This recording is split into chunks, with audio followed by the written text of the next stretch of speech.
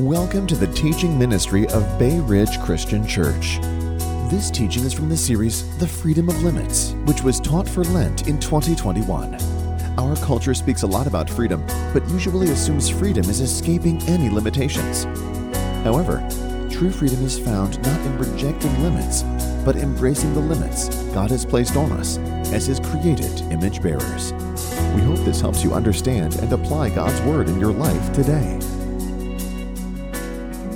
Through what we're calling freedom, limits, the key to freedom. And we're going to be talking today about freedom as embracing feasting and fasting. And so as we're looking at this freedom of limits, we're going to be looking today in Genesis 1, verses 29 and 30, and then Genesis chapter 2, verses 15 to 17, Genesis 1, 29 and 30, and then Genesis chapter 2, verses 15 to 17. You can follow along on the screen, and I encourage you to also look along in your Bible. Hear now the word of your Creator and your Redeemer. Then God said, I give you every seed-bearing plant on the face of the whole earth, and every tree that has fruit with seed in it. They will be yours for food. And to all the beasts of the earth and all the birds of the air and all the creatures that move on the ground, everything that has the breath of life in it, I give every green plant for food. And it was so. And then in Genesis chapter 2, the Lord God took the man and put him in the Garden of Eden to work it and to take care of it. And the Lord God commanded the man, you are free to eat from any tree in the garden, but you must not eat from the tree of the knowledge of good and evil, for when you eat of it, you will surely die. A few years ago, Linda and I were in the American Museum in the Smithsonian, and they had a whole section on food. And in one area nearby, they actually had the kitchen that Julia Childs used on her famous show, where she was introducing Americans to great, in particular, French food. And what was interesting was there was a juxtaposition because you move from that into kind of the modern food movement in the 1950s and 60s in America, which featured things like TV dinners. I thought we've kind of gone from the height of culinary arts to the absolute depths in about 15 feet as we moved along here. And much of our modern food over the last half century, 75 years, has really become pseudo food. If you sit down and you read, if you open some box up and you read the ingredients, you wonder if any of it's actually food or if it's all just man-made processed stuff. Well, as a result of that movement, which really we were kind of central in, but it spread around the world because the food is cheaper and because it oftentimes can last longer and it's very, very quick to prepare. It's not particularly nutritious. It oftentimes can give you all kinds of health problems. It's not particularly tasty, but it is convenient. Well, in response to that, there became what was known as the slow food movement that really began particularly in Italy, and it was a response back saying, this is not real food. Real food should be fresh. You should take time. You should prepare it. You should spend time together, and it was kind of a rebellion against it. But as we are wont to do, we go from one extreme to the other. And in the response to the bad food, we not only had the slow food movement, we got what was known as the foodies. And these are people who food is always meant to be some kind of wild experience. They're always craving something new and novel and extreme in what they're doing. So you can see from pseudo food to slow food to the foodies, there are all these different reactions to food. And it brings up a question for us, what is the proper human relationship? It's not something we oftentimes think about, but I hope in the next 35 or 40 minutes to show you the Scripture has a lot to say about food. And it's actually very, very important for us as human beings. So how do we properly respond to food in a way that leads to freedom and flourishing? So I want to begin by talking about a theology of food. Now that probably strikes you as a strange statement, a theology of food. Isn't this stuff that we just eat? But actually the Bible has a lot to say about food. The first thing that we understand right up front in Genesis, the first time food is really mentioned, is that food is a gift from God. Notice in verses 29 and 30, then God said, I give you. Notice it's not just this there. God gives to us every seed-bearing plant on the face of the whole earth and every tree that has fruit with seed in it. They will be yours for food. And to all the creatures that move on the ground, everything that has the breath of life in it, I give every green plant for food. So notice there, the word give is important. God is saying there is food out there. It is my gift to you. And he gives it not only to us, he gives it to all animals, everything that has the breath of life in it. Now here it's just plants, and you may be wondering, when Noah comes off the ark after the flood, God actually expands that to allow humans to eat other animals, to eat animals as well. But here, specifically in Genesis, we're being told that the key thing is not so much the exact things that we're eating, as that all food is a gift from God to us. Now, I bring this up because if it is a gift from God to us, we should never take it for granted. It should prompt gratitude in our hearts because it did not have to be that way. But God specifically tells us he gives us food. And if you think about it for a moment, you can recognize that it is actually a gift because food is not only nutritious. Think about it. I mean, if all you needed is nutrients, you could get nutrients in a way that didn't taste good, didn't smell good, wasn't enjoyable to eat or drink in any way. And in fact, if you read a book like 1984, that's exactly what they've done. They've reduced food down to nutrition, and just reading it makes you not want to eat, as they describe what it tastes and smells like. There's nothing good about it.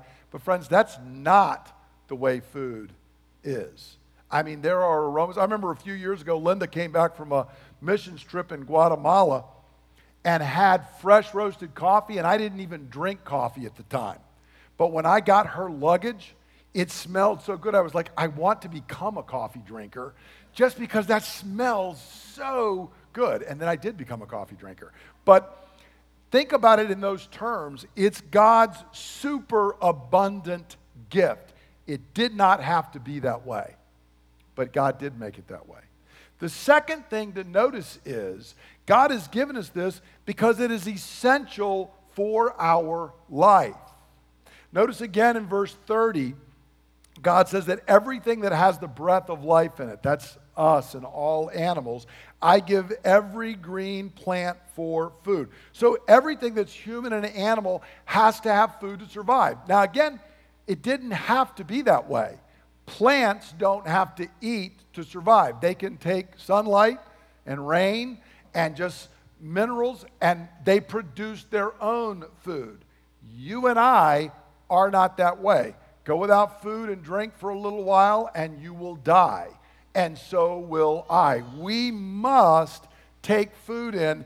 It is essential to our creation as embodied beings. If we were pure spirit beings, we would not have to have food. But because we are embodied beings, we must take in food to survive. A theologian named Alexander Schmemann, I'm going to put a lengthy quote up here, but I want you to hear his summary, and it's kind of these 2 points, that food is essential, but food is also a gift. As he reflects on Genesis 1 and 2, he says, in the biblical story of creation, man is presented, first of all, as a hungry being, and the whole world as his food. Second only to the direction to propagate and have dominion over the earth, according to the author of the first chapter of Genesis, is God's instruction to men to eat of the earth. Behold, I've given you every herb-bearing seed, every tree which is the fruit of a tree yielding seed, and to you it shall be for meat. Man must eat in order to live. He must take the world into his body and transform it into himself, into his flesh, and into his into blood. He is indeed that which he eats, and the whole world is presented as one all-embracing banquet table for man. So notice there what he's saying is that we have to take this food in and somehow it's transformed into us, but the whole earth is there before us, and we are presented as this hungry being, but God has made the whole world a banquet table before us. So food is essential to life because you and I, unlike God, are not self-existent. We must eat to live. And the only way we survive is actually by consuming things outside of ourselves. We're not like plants. We can't make it ourselves. Now that's meant to be a lesson which we'll come back to. And so you and I cannot survive long without food and water, so they're an essential part of what it means to be human. When you think of humanity, see, this goes back to, some of the people who want to say, well, our body is non-essential. They would say, well, food's not essential to being human. They're profoundly wrong. It is essential to being human, and it's a constant reminder of our need for God and His provision. And one might suspect part of why they despise the body is they don't like being reminded constantly that they're needy. But our body reminds us of that. So it's not surprising when you think of this, as we think of a theology of food, that food and feasting are important throughout the biblical story. Now, as we move into Genesis chapter 2, notice what it tells us in verse 15, and we could have carried on to 16. The Lord God took the man and put him in the Garden of Eden to work it and take care of it. And then in verse 16 he says, I'm giving you all these trees to eat from. So notice the first task we're given in Genesis 2 is to actually garden. It's not just work in general, it's specifically to work the garden, to grow food that we are going to eat. And so this is very close to our creation. It's very central to what it means to be human. And then I'm not going to put all these verses up, but I want you to think with me through the biblical story. So right up front, humanity is told about eating, and we're put in to garden. If you, we could move, the same thing happens, of course, after the flood. Move forward to Israel in Egypt. After all these years of slavery, and God, their creator, is going to be their redeemer and is going to bring them out. And what does he tell them they have to do on their final night in Egypt? Have a Passover meal. And then they are going to reenact that meal every year as a central sacrament of their faith. At the center of Israel's faith stands a meal. But it's not only that, when they come out, they're making covenant with God in Exodus 20 through 24. And in Exodus chapter 24, God, for the only time, calls up all the elders of Israel. The rest of the time, it's just Moses. But he brings all the elders up. And in Exodus 24, 8 to 11, we're told that at the consummation of the covenant, the elders sit down, and we're told they ate and they drank in the presence of God. They ate and drank basically with God. Now, the Lord obviously wasn't sitting at a table and doing it, but notice there is a meal that is in essence, the signing of the covenant. It's the ratification of the covenant with them. If you read in the book of Leviticus, Israel's worship life is centered around all of these festivals throughout the year. Most of the festivals are related to the agricultural cycle, either planting or harvesting. And in virtually all of them, you have to gather together and we eat a feast. In some of them, you're actually told, you got to bring all of this food and you got to bring a bunch of wine and drink and everything, and you're going to come in and you're going to have like a 7-day banquet before the Lord. Now that's all in the Old Testament. We come to the New Testament, the time of fulfillment. Jesus comes as the Messiah. And as we read through in John's Gospel, you remember he gives 7 signs that prove he's the Messiah. They are these pointers that the Messiah has come. And what is the very first sign? He turns water into wine at a wedding feast. And we'll see why he does that in just a moment. Jesus, as he's preaching, one of his most well-known parables, the parable of the prodigal son, which is a picture of our redemption.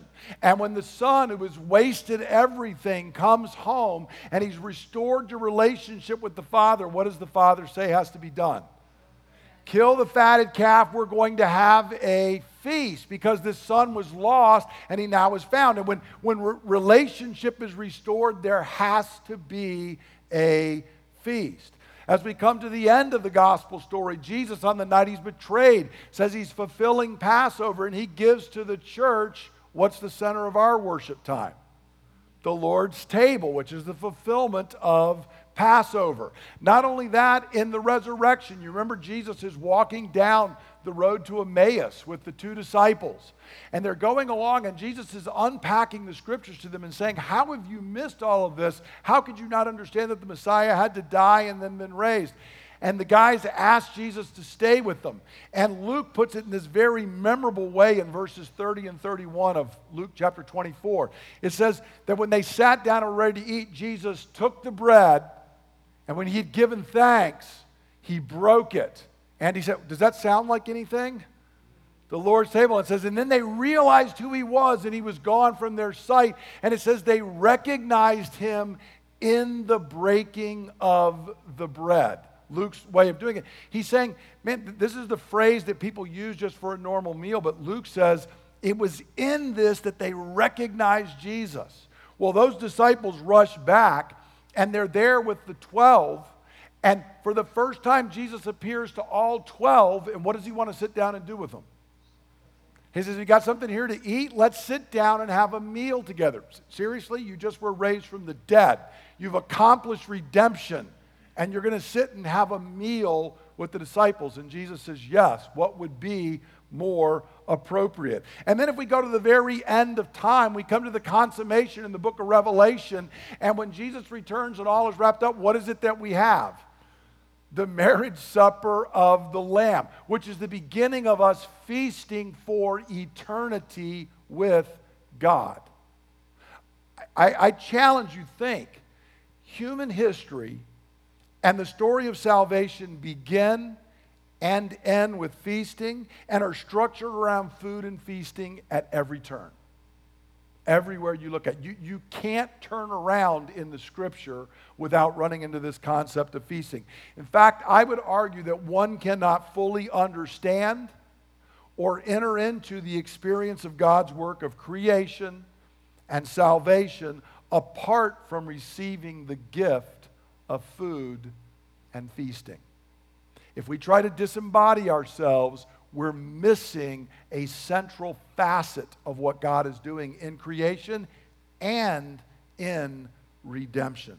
So that's part of our theology of food. It's not only a gift that God has given to us, it's not only that it's essential to us, but feasting is a central part of the biblical storyline.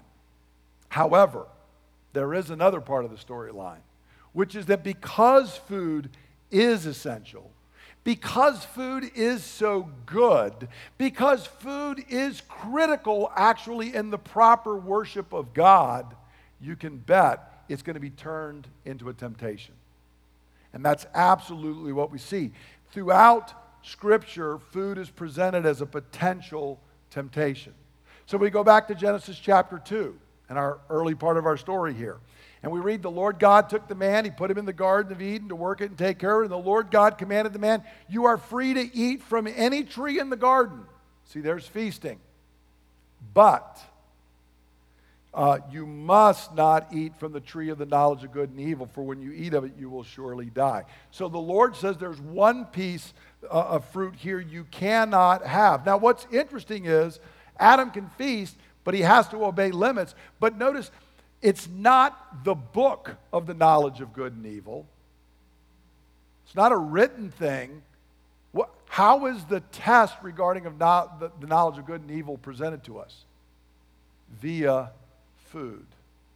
And I would argue to you that's very, very important. And it's not just important because it happens to be there. Let's think through the Scripture. Just like we went through and saw the feasting, let's see if food becomes a source of temptation throughout the Word of God. Well, we know the very first temptation here revolves whether they will eat from the tree of good and evil, and what do they do in chapter 3?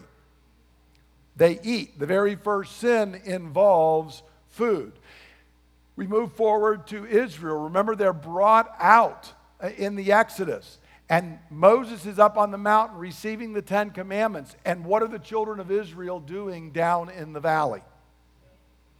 They're having a pagan, idolatrous feast. And it says literally, they got up and they ate and drank, and then they got up to engage in pagan revelry. So make no mistake, the event with the golden calf is centered around a feast. And Israel has blown it. You remember what is probably the most common temptation and failure we see of Israel in the wilderness? What do they constantly complain about? Food, right. We don't have food. God gives them manna. We don't have water. God gives them water. We've got the manna, but we're tired of manna. Can you give us something besides manna? And the Lord says, well, I mean, God, we're told, gets tired of their grumbling, and on almost every case, it's about food. In fact, it's such a temptation. You remember what they say at one point is, oh, the leeks and onions. I don't know why that was such a temptation to them, but the leeks and onions. I would rather go back to Egypt. Is that not what they say? All of it around food. Go into the book of Numbers. Balaam comes down. You remember, he's been hired to try and curse Israel, and he can't. But he still wants his pay, so he tells the pagan king, here's what you can do. And this is repeated in the New Testament by Peter, that Balaam tells him you can seduce the Israelites via a pagan orgy of food and sex, and it includes both of them. In essence, you can reenact Exodus 32. Just send some women down there, start the food and wine flowing, and you're going to get what you want. Israel will be in trouble. Move to the New Testament, and we find Jesus is out. He's at, the Spirit's come upon him in baptism, and he goes out into the wilderness, and for 40 days he's reenacting Israel's 40 years. And so it's not surprising to find what's the first temptation? Food. Turn these stones into bread. Read through the New Testament. Idol feasts are a major temptation in the early church. 1 Corinthians 8-10, Revelation 2 and 3 have a lot of information about the struggle that believers were having with these feasts that were going on and what they were going to do. So it's not surprising when you consider all of that. And the early church sat down and said, let's try and come up with 7 sins that are root vices that lead and feed into all the other vices. We're not saying they're the worst, but we're saying they're the roots that feed the others. And right there in the list is gluttony. It's shocking when you think about it because, murder's not on the list. But gluttony is on the list. But there's a lot of wisdom there. They're reflecting on the biblical story, and they're reflecting on their own experience and saying there's something about our relationship to food that when it goes awry, it feeds into all kinds of other sins and temptations. So food is never viewed as a minor issue in the Scripture, ever.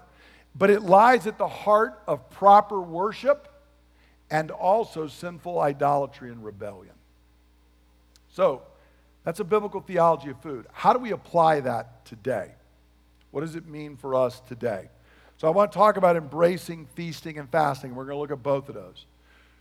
So the first part is, if we're going to apply a biblical theology of food, we need to enjoy food as a feast, not as fuel. A feast, not fuel. Now, why I say that is there's one stream of our culture that teaches us to view food as fuel. It's like gasoline for a machine.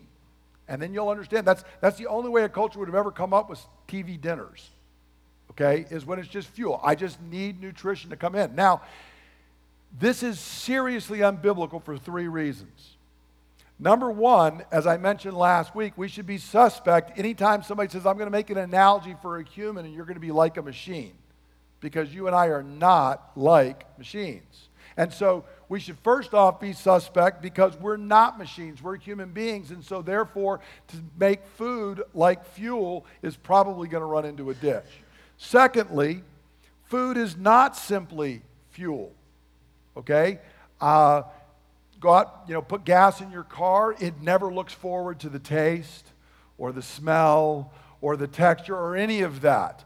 Food is much more than just nutrition. That's one of the reasons we get in trouble with it. And third, if we treat it simply as fuel, it ignores that food is a gracious gift from our loving Father that has to be received with careful gratitude rather than merely consumed. Okay?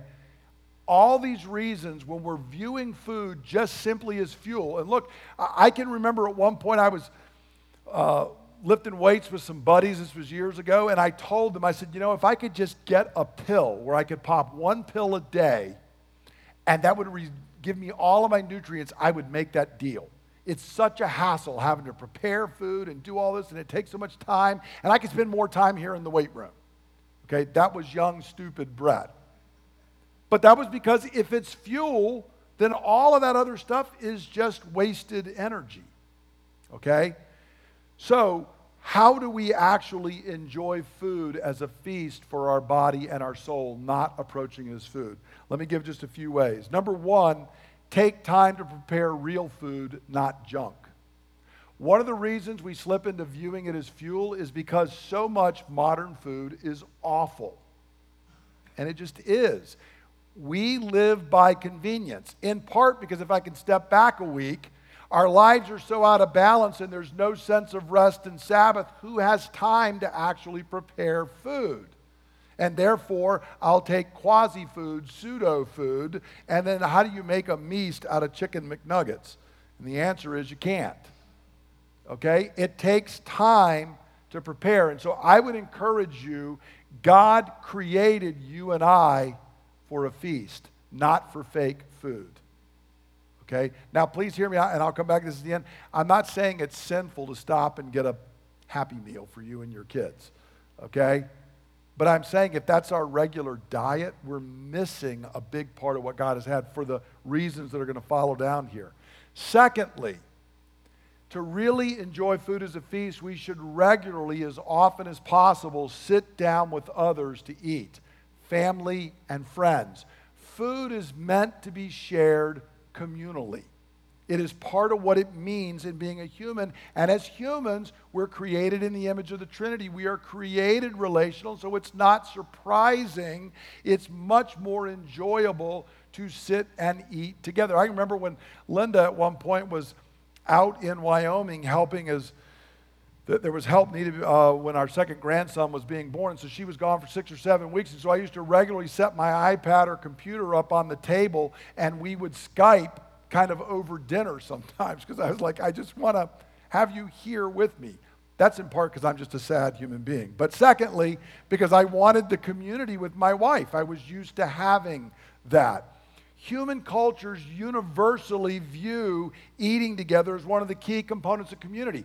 Think about it. We've removed a lot of this stuff. I mentioned that when you did covenant, you always ate together, like the elders of Israel did with God. How do we conclude business deals today?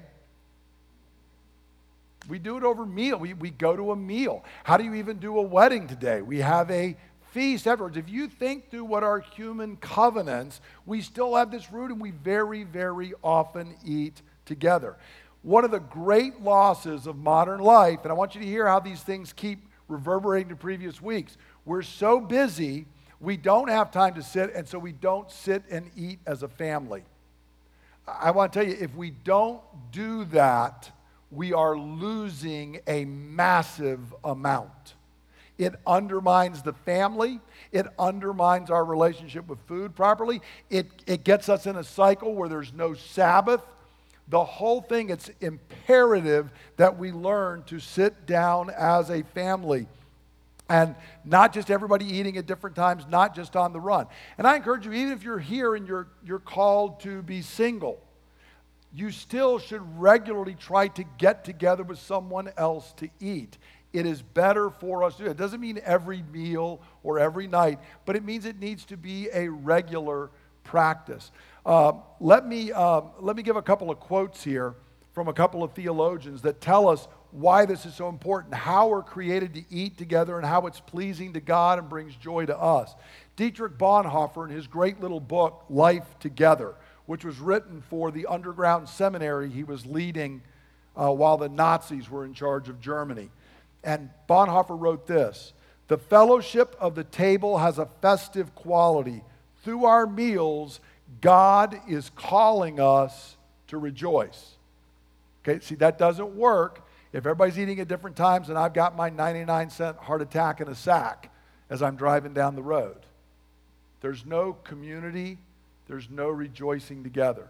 C.S. Lewis, in The Weight of Glory, said this: "The sun looks down on nothing so good as a household laughing together over a meal." See, when we're too busy and we don't sit down together, you're not going to feast. It's going to be fuel. I'm just shoving it in. And I'm missing what God is trying to do. And it gets even weightier, because the third part is food is meant to be an occasion where we take time to give thanks to God. It's meant to regularly cultivate gratitude. 1 Timothy chapter 4, Paul's dealing with one of the first heresies in the church, and it was related to Gnosticism. And notice what he says here in verses 3 to 5. "They forbid people to marry and order them to abstain from certain foods because they're against the body, okay? Which God created to be received with thanksgiving by those who believe and know the truth. For everything God created is good, and nothing is to be rejected if it is received with thanksgiving, because it is consecrated by the word of God and prayer." See, Paul said, these Gnostics, they don't want to celebrate in food. They don't want to feast. They think the way to spirituality is abusing the body. And Paul said, no, it's not. Everything God made, can you hear the echoes of Genesis 1? It's all good. And it's meant to be received with gratitude. We're meant to feast, but we're to do it with gratitude. And so Paul says it's consecrated by the word of God and prayer. This is where the habit of giving thanks to God comes from. I urge you, if you don't have that habit, you should give thanks to God every time you sit down at a meal. Linda and I, in the evenings, pray before our meals. It's when we pray for our missionaries as well. So when we sit down and have our meal, we will sit down and we will give thanks to God, and we will pray for Touch of Christ just every single day. It's a regular habit, and it builds gratitude. And what it starts to do, see, this is one of the reasons that this is so weighty and God wants us to do it. When I'm doing that and it's a regular practice, I start noticing all the other things God has given me. I live because He's provided food. I live because there's air. I live because the air has the right amount of oxygen in it. I live because I live in a temperature that my body can do. I live because radiation from the sun, it's almost like it was set up this way. Almost like it was designed for human life. Let me get my tongue out of my cheek here. See, God has done all of this. And every time we give thanks for our food, it's a reminder that, you know what? As Paul said in Acts 17, He gives all men life and breath and everything else. And we start noticing it. Next thing, food, if it's feasting and not fueling, points us to our ultimate hunger, our need for God and His Word. See, this is another reason why this is where it keeps getting more and more important each step. Deuteronomy chapter 8, Moses is recounting Israel's history. And he's recounting that God gave them manna. And he says this to them in Deuteronomy 8:3. He humbled you, causing you to hunger, and then feeding you with manna, which neither you nor your fathers had known, to teach you that man does not live on bread alone, but on every word that comes from the mouth of the Lord. And that verse should sound familiar even if you didn't know it was in Deuteronomy, because who else quoted that verse? Jesus, at the temptation in the wilderness over food, quoted that verse and said, no, what I really need is the Word of God. And he hasn't eaten in 40 days. Let me trust me, he's hungry. But he's saying that hunger pang, every time it strikes, it reminds me first, I live by the Word of God. See, if all we do is fuel, you don't think that way. I have a hunger pang, I fuel. I have a thirst pang, I fuel. But if we recognize that we live by the Word of God and by God Himself, it's a pointer back to us every time there is a hunger. And it'll completely escape us if all we're doing is eating in an unthinking manner, fueling rather than feasting. And this leads to the final point, which is that our meals are to remind us of the feast towards which all history is moving, the marriage supper of the Lamb. That's what we're meant to think about. Because this is where we're going. And it's not just, lest you think that that was just a metaphor there in Revelation. In Isaiah chapter 25, we're given a picture of what eternity is going to look like. Okay, so think back a couple weeks ago, we're body and soul. Okay, this continues into eternity. So here's how it's described, Isaiah 25:6. On this mountain, the Lord Almighty will prepare a feast of rich food for all peoples, a banquet of aged wine, the best of meats, and the finest of wines. If your picture of heaven is you won't need food anymore, you're not thinking biblically. The actual picture is the food you've had here, the best food, the best wine or whatever drink you like that you've had here in the Shadowlands, you're going to get there and say, this is real food. Oh, the wine I had there was nothing compared to what I have here, and it's going to last for all eternity. A couple of other quotes by theologians. Tim Keller in The Prodigal God said this: the climax of history is not a higher form of disembodied consciousness, but a feast. See, that's where we're heading. That's where we started in Genesis, and it's where we're heading. Randy Alcorn, in his book Heaven, says, this life gives us foretastes and glimpses of the next life. When I'm eating with people here, enjoying food and friendship, notice the communal aspect, it's a bridge to when I'll be eating there, enjoying food and friendship. So friends, all of these are how we do it. And let me remind you, this doesn't mean that you got to sit down and make fancy food. It doesn't mean that tomorrow I got to take a 2-hour lunch break and pop out a stove and cook some French meal. It doesn't have to be every meal. It doesn't have to be fancy, but it does require an attitude. When I eat, do I feast or do I fuel? Because if you're fueling, you're opening yourselves up to all kinds of temptations. Second thing in applying the word, and then we're going to come to the Lord's table. And that is, a biblical theology would teach us that we should periodically practice a full or partial fast. Now, if you have health reasons, you may not be able to practice this for a while, although you might be able to practice a partial fast. Let me explain. In Scripture, fasting includes avoiding all food, and sometimes you can read where Daniel just avoided certain foods, certain what it referred to as more delicacies that he didn't have. And sometimes it lasts for part of a day, sometimes it lasts for a whole day, sometimes it lasts for a longer period of time. But it means I'm restricting. It means that in a garden full of all this fruit I can have, I realize that one's going to be restricted. I'm not going to have it. I'm not going to do that. Now, why would we do that? If we've talked all this about feasting, why fast? Let me give several reasons. Number one, fasting curtails the temptation to gluttony. And I'm a firm believer the early church fathers were right. Gluttony is one of the 7 root vices. We did a whole series on the root vices a few years ago. You could look up.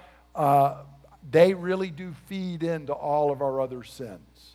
And gluttony, I defined it this way after studying it, was gluttony is a disordered love that excessively craves food and drink, attempting to fill spiritual hunger with material fare.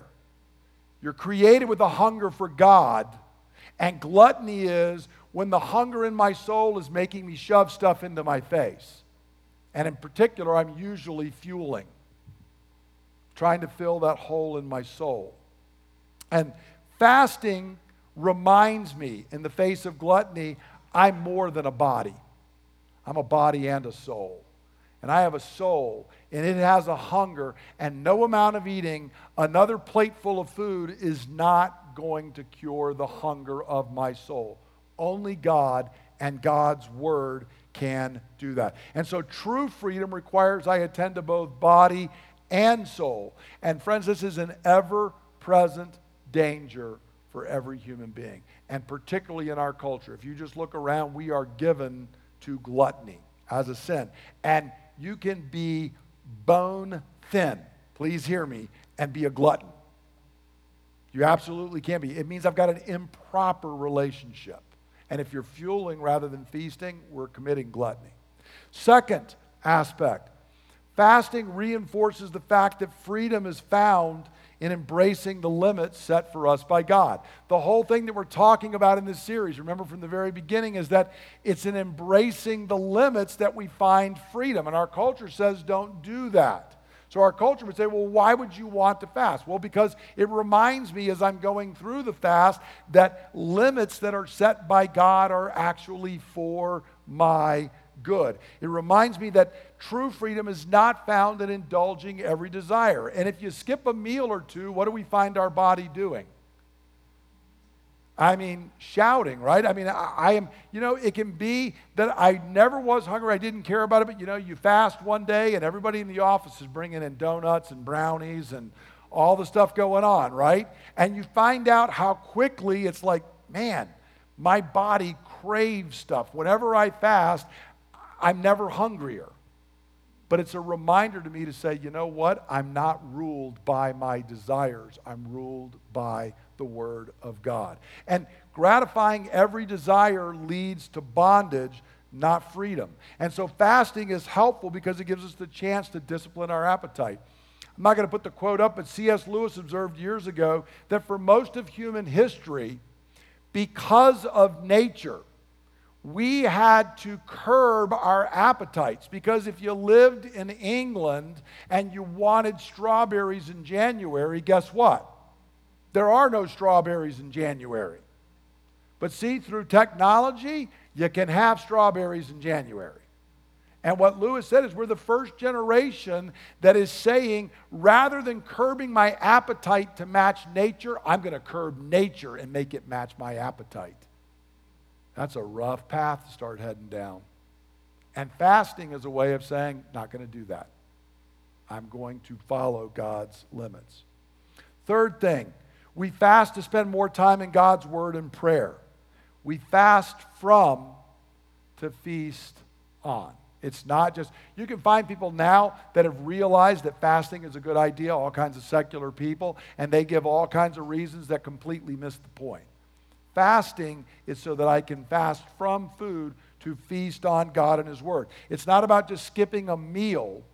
It's about spending more time in the Word of God or in prayer, perhaps just sitting quietly before the Lord. But I'm devoting the time that would have been taken over here so that I can feast upon God and His Word.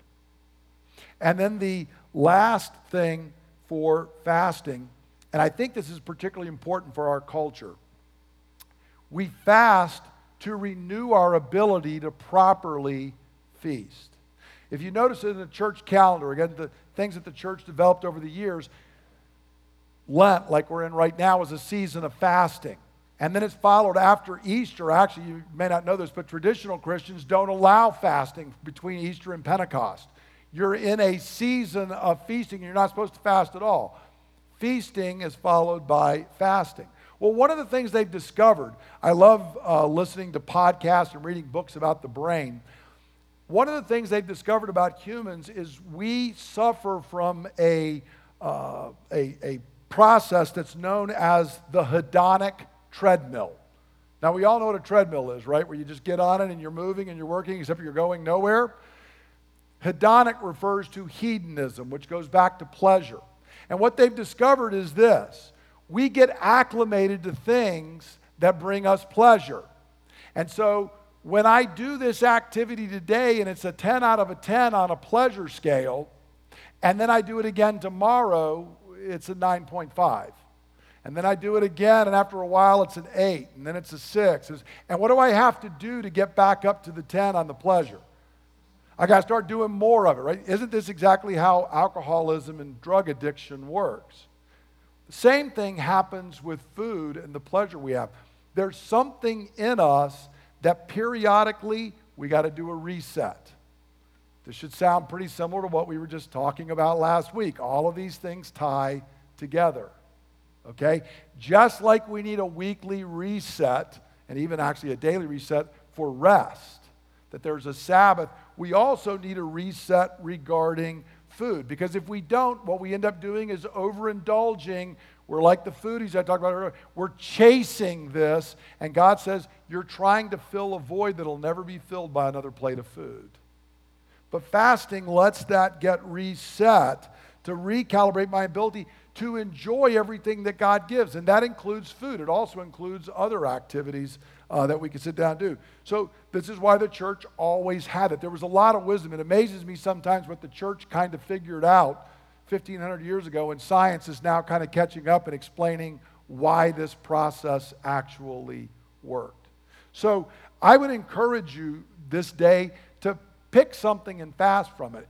Food would be one particular item, but if you're in a medical place where you can't do that, maybe it's a particular type of food or drink, or maybe it's some other activity that you do. I share, for recent years, every Lent, I just simply go off of social media. And it's a huge reset on that. I don't know if that's exactly hedonic, because I don't know how much pleasure it is, but it is a reset on what you do. And there are other things I've done. A few years back, just stayed away from one particular type of meat throughout Lent. It was amazing. The next time I had that at the end of it, it was like, wow, I have never wanted a pork chop so bad in all my life.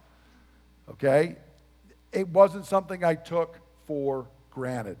So what we're going to do is we're going to come to the Lord's table now. And as we do this, it's our communal feast. It brings up all the areas that we're talking about because it's communal. It's a feast for our whole church family. This table in many traditions is called the Eucharist. And what does the word Eucharist mean? Thanksgiving. It's the giving of thanks. That's why we come to this table to do it. It reminds us that our ultimate need is God, that He is what we need. And then finally, as I'm going to quote in just a minute, every time we do this, we do it until He comes, because it's a pointer forward to the ultimate feast that we're going to eat on that day. And so I encourage you today to come and join into the feast that the Lord has prepared for us. And I simply will begin with the scripture today out of Psalm 34. As we're going to come to the table, I invite you to, oh, come, taste, and see that the Lord is good. For what I received from the Lord, I pass on to you. The Lord Jesus, on the night He was betrayed, took bread. When He'd given thanks, He broke it.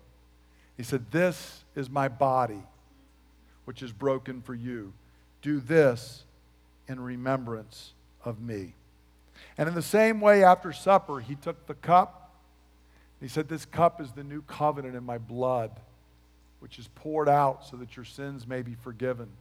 Drink from this, all of you. For as often as you eat this bread and you drink this cup, you proclaim the Lord's death until He comes." If you've got the package, you can go ahead and open up for the bread. And let's focus on our true need for the true bread of life, Jesus. Gracious Father, You provide all things richly for us to enjoy. Food and drink, family and friends, and the treasures of this world. These are all gifts of Your grace, pointing us to You, the great giver of all we have. But like our father Adam, we have given in to wayward desires and ingratitude. We have longed for forbidden things or inordinately desired the gifts of Your hand, as if our joy could be found in them apart from You. We confess that we often stop with the signs of Your goodness and do not penetrate to the reality behind them all, which is you, our gracious God. Today we take this bread, not as an end in itself, but as you have given it, as a sacramental sign pointing us to Jesus.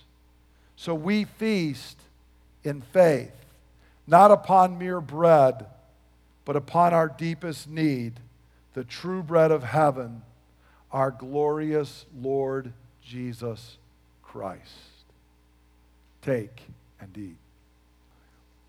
Lord Jesus, you declared that you had long desired to eat your final Passover meal with your disciples.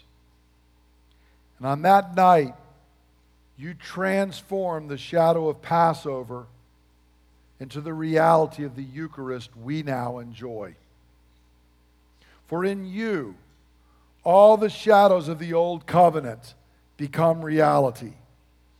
Today we give you thanks for your blood, the blood of the true Passover lamb, which has cleansed us from all our sin.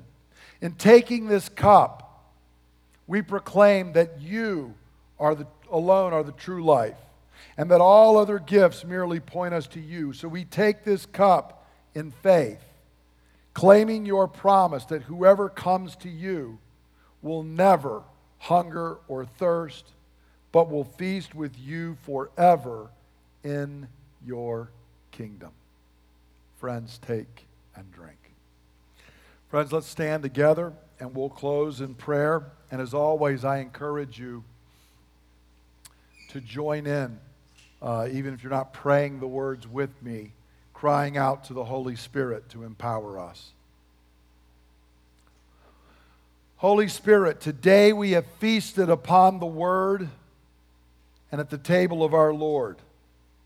As we go forth from this place, strengthen us by grace. Remind us each day that the deepest longings of our soul can only be satisfied in Jesus. Turn us each day this week from the temporal to the eternal, from the sign to the reality, from the gift to the giver. And we ask that you would open doors for us this week to reach people that we know and love and care for, who are trying to fill a need for you with mere created things. Give us the chance to testify of Jesus, the true and living bread of heaven, the true satisfier of the human soul. Lord, work this reality in and through us this week. We ask in Jesus' name. Amen. Now may God give you of heaven's dew and earth's richness, an abundance of grain and new wine, with the choicest gifts of the ancient mountains and the fruitfulness of the everlasting hills, with the best gifts of the earth and the favor of the Lord your God, until you sit at his feast on his great wedding day. Through Jesus Christ our Lord, you are blessed. Feast and be a blessing. Amen.